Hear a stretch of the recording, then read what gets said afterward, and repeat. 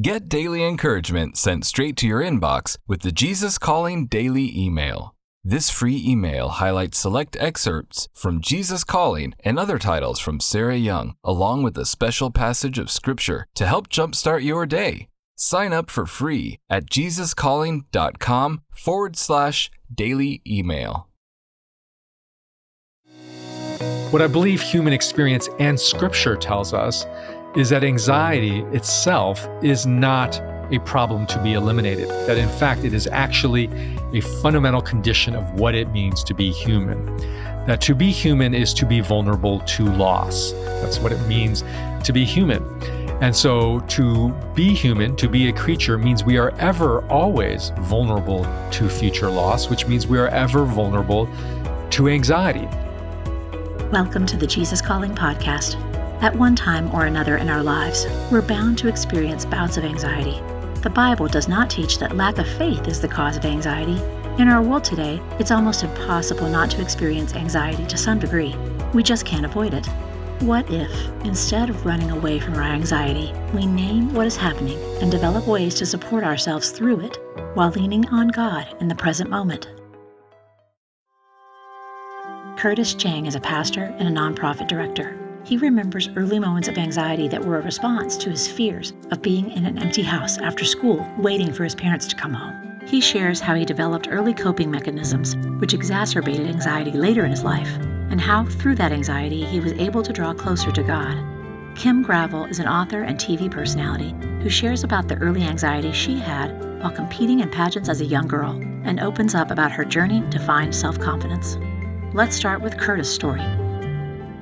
My name is Curtis Chang. I'm a former pastor. I'm currently on faculty of Duke Divinity School, and I also run my own consulting firm. I also am the executive director of Redeeming Babel, which is a nonprofit that's producing resources to help Christians make sense of this world.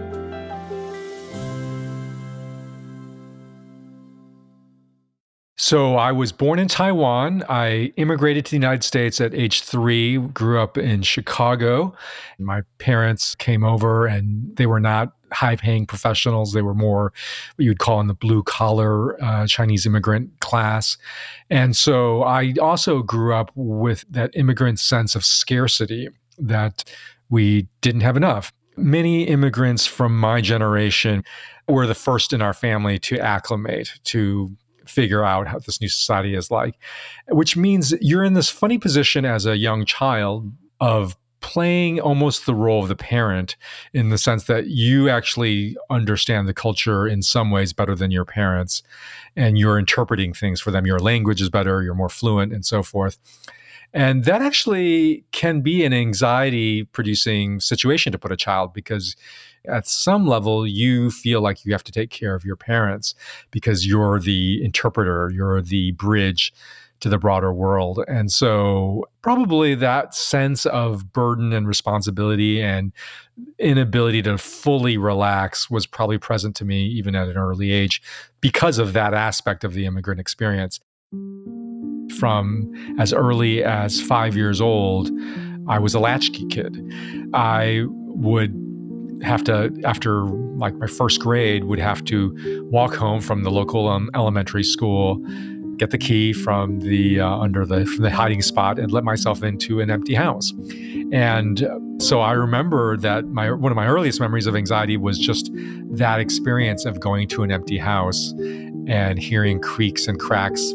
It was an old house, and I would sometimes jump and think that somebody might be upstairs or might have broken in our attic or something like that. You know, as a 7 or 8 year old, your mind can conjure up all sorts of scary scenarios.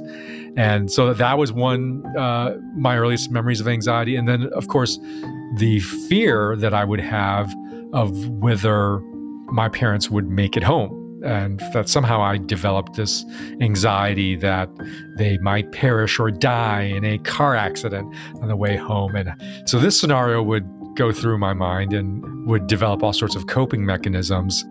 What anxiety is the fear of some potential loss. And so we all carry that around with us. We all carry around some fear of potential loss, and our childhoods oftentimes make us especially sensitive or vulnerable to certain types of loss. And so in my case, I think I was vulnerable to, one, the loss of provision, the sense of like, what will happen if my parents don't make it home? Who's going to take care of us? And so our anxieties have a lot of wisdom contained in them. They tell us a lot about who we are, about our experiences growing up, and what we fear losing. Now, I'm very aware that anxiety is a problem and it is experienced as a problem. And the more your condition becomes veering into a full-blown anxiety disorder, the more it is a problem. And what I believe human experience and scripture tells us is that anxiety itself is not a problem to be eliminated, that in fact, it is actually a fundamental condition of what it means to be human. That to be human is to be vulnerable to loss. That's what it means to be a creature. That's what it means to be human.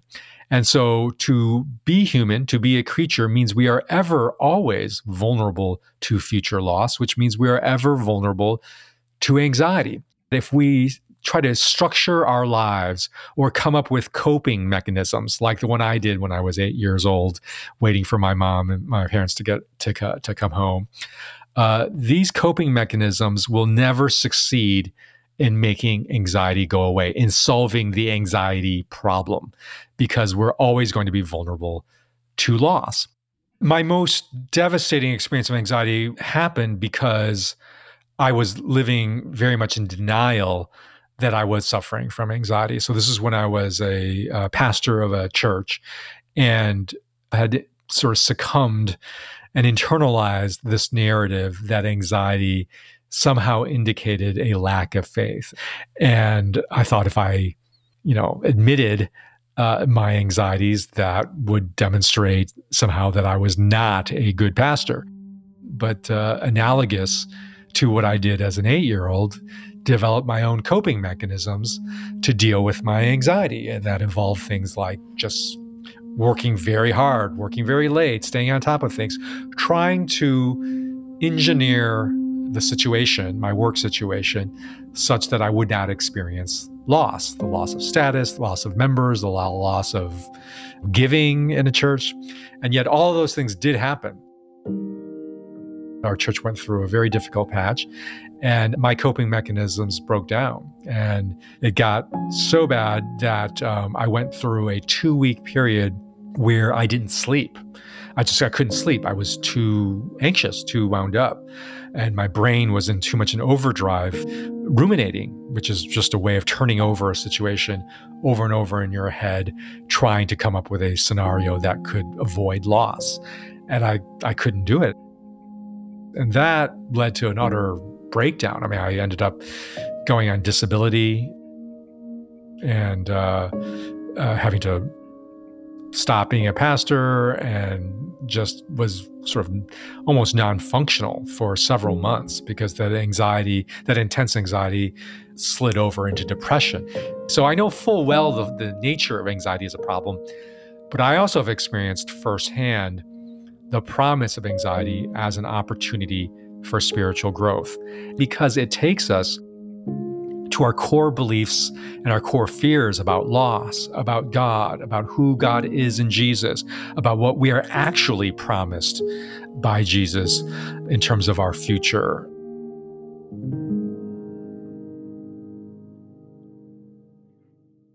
Scripture has several accounts, including Jesus at his most decisive moment in his life as he's heading to the cross, is depicting Jesus as experiencing anxiety. Jesus experienced emotional psychic distress as he contemplated his future. That in itself should tell us that if Jesus himself experienced the symptoms of anxiety, that this is not a sin. This is not a character flaw. This is what it means to be human. And that there's a difference between anxiety and anxiety disorders. And anxiety itself is a normal human condition. I believe there is real value in therapy and in medication. I've taken both. I myself have benefited from both. But to be human is to go through this door marked anxiety. And it's futile to try to run away from this door or go around the door, because we are inevitably going to face loss in our life. And Jesus showed us the way already in the cross by going through death, going through that door, not away from it, not around it, and thereby demonstrating that the Christ-centered way of encountering anxiety is to actually go through it.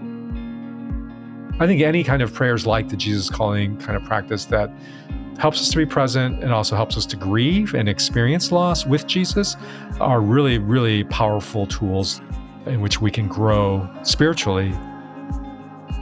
This is an excerpt from Sarah Young's prayer devotional, Jesus Listens, and this is from the passage dated August 14th. Compassionate Jesus, when I'm wakeful at night, thoughts can fly at me from all directions. Unless I take charge of them, I start to feel anxious. I found that my best strategy during these night watches is to think about you, communicating with you about whatever is on my mind. Your word tells me to cast all my anxiety on you because you care for me. As I remember you during the night, I try to think about who you really are. I ponder your perfections, your love, joy, and peace. I find comfort in your names: Shepherd, Savior, Emmanuel, Prince of Peace. I rejoice in your majesty, wisdom, mercy, and grace. These thoughts of you refresh my entire being and clear my mind, enabling me to see things from your perspective. In your refreshing name, amen. In appreciation for Mental Health Month, be sure to check out Curtis's new book, The Anxiety Opportunity, at your favorite retailer. Stay tuned to Kim Gravel's story after a brief message.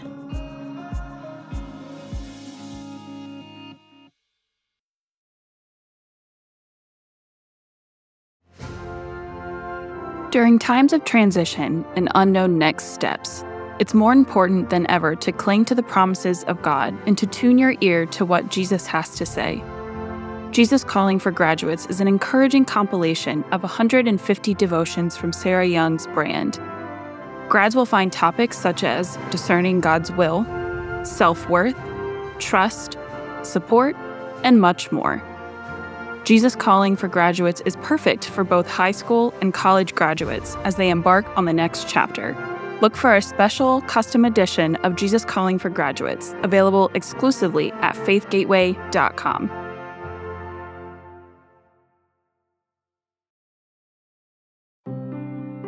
Our next guest is Kim Gravel, an author, pageant title holder, TV personality, wife, and mother. Kim shares about the pressures of competing in pageants and opens up about her journey to find self-confidence and how God showed her, in a time of brokenness, that she was still on a path to become all she was meant to be. Growing up as a child, I say this all the time, that I come from tobacco farmers in South Carolina and Baptist preachers in South Carolina. So my foundation was in the dirt and in the church. And so I grew up with a rich heritage of going to church, Sunday meals, big family, lots of love, lots of hard times too, a lot of challenges. And all of that has led me down the path and the call that I have today on my life.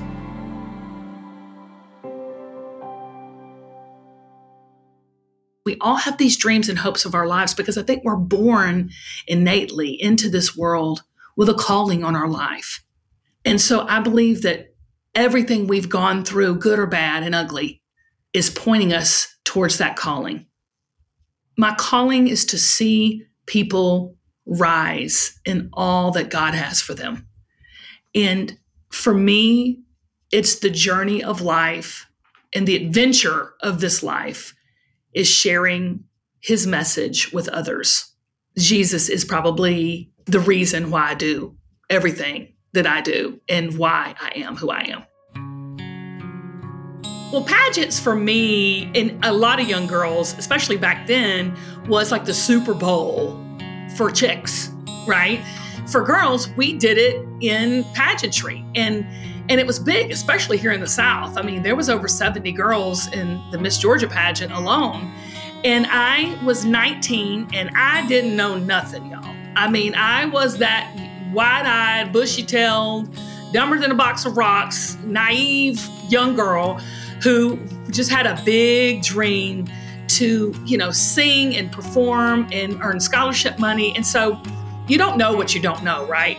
But I was not the prettiest, naturally beautiful young girl. So when I came home and told my mother, it's like, I'm going to be, in Miss Georgia. And she looked at me and said, really? Like, not that she didn't think I'm beautiful, but she would say, you've got that short hair and you've got that sassy mouth.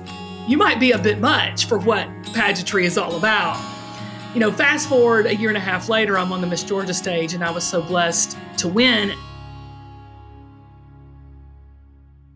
I mean, let me just tell y'all, being in pageants is not easy. I mean, the pageant world, it can be intimidating at sometimes because not only is it just a beauty pageant, so you need to look pretty.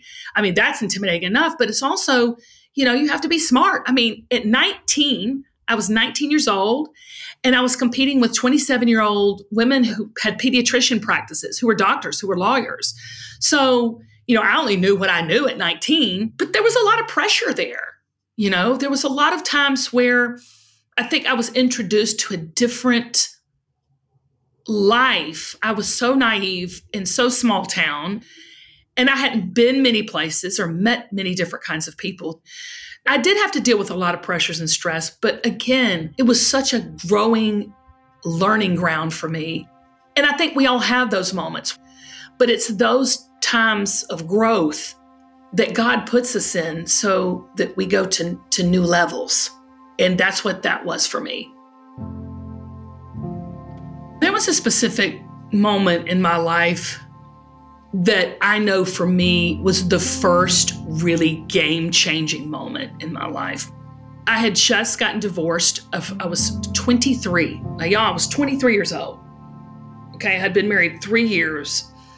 I had probably made the worst decision against my mother's and father's will to marry a gentleman who I don't even blame him today. He was totally authentic and genuine. I knew who he was going in. He did not know who I was going in. I was the one that was faking who I was and what I stood for and what I was going to tolerate in a marriage. But I found myself after that divorce sitting in an apartment off of Jimmy Carter Boulevard in a not so desirable area, broke, lonely, and the first person ever divorced in my entire immediate and distant family. And questioning at 23 what I was going to do with my life. And I get emotional thinking about it now because I'm so grateful for that time now, because it was the moment that my faith became not just a heritage or a family faith or a legalistic faith or a faith where it was a practice. It became a deep-seated relationship with Jesus. There was one night in particular, because it was during the Atlanta Olympics, and I was right down the road from some of the events that were taking place, and it was so loud, and you could hear, and it was music, and it was just, excitement in the city, and I was all alone. And I had this old apartment, and I was sitting on that white sofa, or that dingy white sofa. And I just remember feeling so alone. It was in that weakness, my weakness and my mistakes and all my mess that I made in my life, all the big mess that I made in my life, that he took that and worked it all together for his good and for a great message and calling in my life.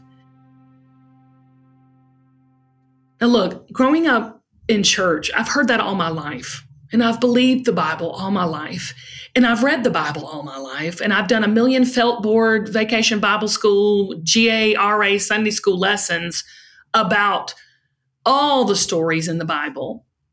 But never has the word come so alive to me than in that apartment, in that time in my life. And what I want to say to people that are listening to this, if you're in a place or a space right now where you feel hopeless, broken, alone, you're questioning your faith, you're questioning if you even believe in God or if you even have faith, hush, just take a beat, get still, because God is constantly wooing and speaking and guiding and leading us. We just get too busy or too broken to hear it or see it or feel it.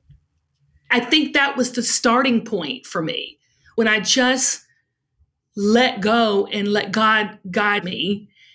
This is the funniest thing. This is just, isn't this how God works? I was working at the apartment community, and literally 2 streets down from that apartment was where WATC TV 57, the community Christian station, was located. I thought it was over for me. It was that apartment in that location. It was like, God is the ultimate GPS, right? 2 streets over was my calling and my adventure of a lifetime awaiting for me with that TV station. If I hadn't have been there at Jimmy Carter, broken, divorced, confused, lonely, I would have never been at that TV station, which launched my career. In my career journey and in my life, I've had the show Kim of Queens on Lifetime, and I have 2 brands and hugely successful on QVC, very blessed there. I've been in ministry probably 20 plus years, and every bit of that journey has been this moment of collecting confidence. And my philosophy on confidence is probably a little different than what the world tells you it should look like. It's truly a Christ-centered confidence, but it's also a confidence that I know whose I am and why I'm here. And I think those are the 2 big questions we all have. And when you can stand in those in confidence, your life really shifts and changes. You become the person that you were created and meant to be.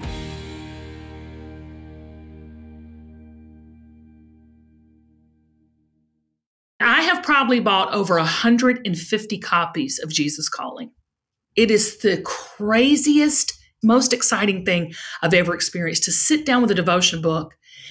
And of course, the Bible does that too. To read that devotion book and then go look up those scriptures that are provided at the end of that page, and how it knows. The Bible knows. And this Jesus Calling tool helped guide me to the right scriptures every single day. If you don't feel comfortable just sharing your faith, get a couple of Jesus Callings and just hand them out. It has been such a profound game changer in my calling in my own life, because it's a simple way to share the word, love, and hope of Jesus to the world. So simple. So simple. And I just thank God I walked in that Walmart and felt that padded book with a little ribbon hanging out of it, because it has been such a game changer in my walk with the Lord. I get so emotional thinking about it, because it's just so simple. It's so simple. Look, I'm not a counselor. I'm not a psychologist. I'm not a theologist. I'm just a regular old girl out here just trying to do what God would have her do. When God calls you to do something, your calling in life, nothing can stop it, damage it, alter it, or prevent it except you. And that's the reason I want to share this message, is because I know without a doubt, true confidence comes with a relationship with Jesus. True calling comes from Him. This is from Jesus Listens, February 20th. My loving Lord, satisfy me in the morning with your unfailing love, that I may sing for joy and be glad all my days. Finding my satisfaction in you above all else provides a firm foundation for my life. By building on this solid foundation, I can be joyful and confident, as I go through my days. I know I will continue to encounter hardships because I live in such a terribly broken world. Yet I count on you to guide me along my way as I cling to you in trusting dependence.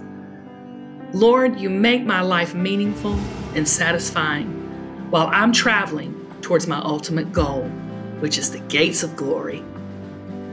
In your glorious name, Jesus. Amen. Be sure to check out Kim's new book, Collecting Confidence, at your favorite retailer, and follow her on social media to stay up to date. If you'd like to hear more stories about faith amidst uncertainty, check out our interview with Janine Reed.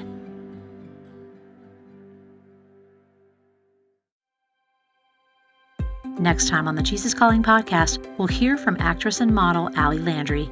After years of working in Hollywood and landing a dream job, exhaustion began to manifest physical symptoms, and Allie decided she needed to radically reshape her life.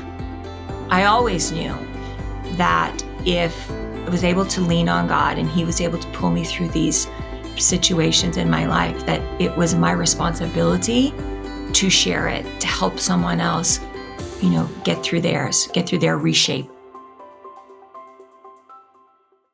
Want to hear more inspirational stories of people who have been changed by a closer walk with God? Then subscribe today to the Jesus Calling podcast on Apple Podcasts, Stitcher, or wherever you listen to your podcasts. And please be sure to leave a review, which helps us reach and inspire others with these stories. Plus, if you like seeing our guests as well as hearing them, you can find video interviews available on our YouTube channel at youtube.com/JesusCallingBook, on Facebook, and on the Jesus Calling Instagram page.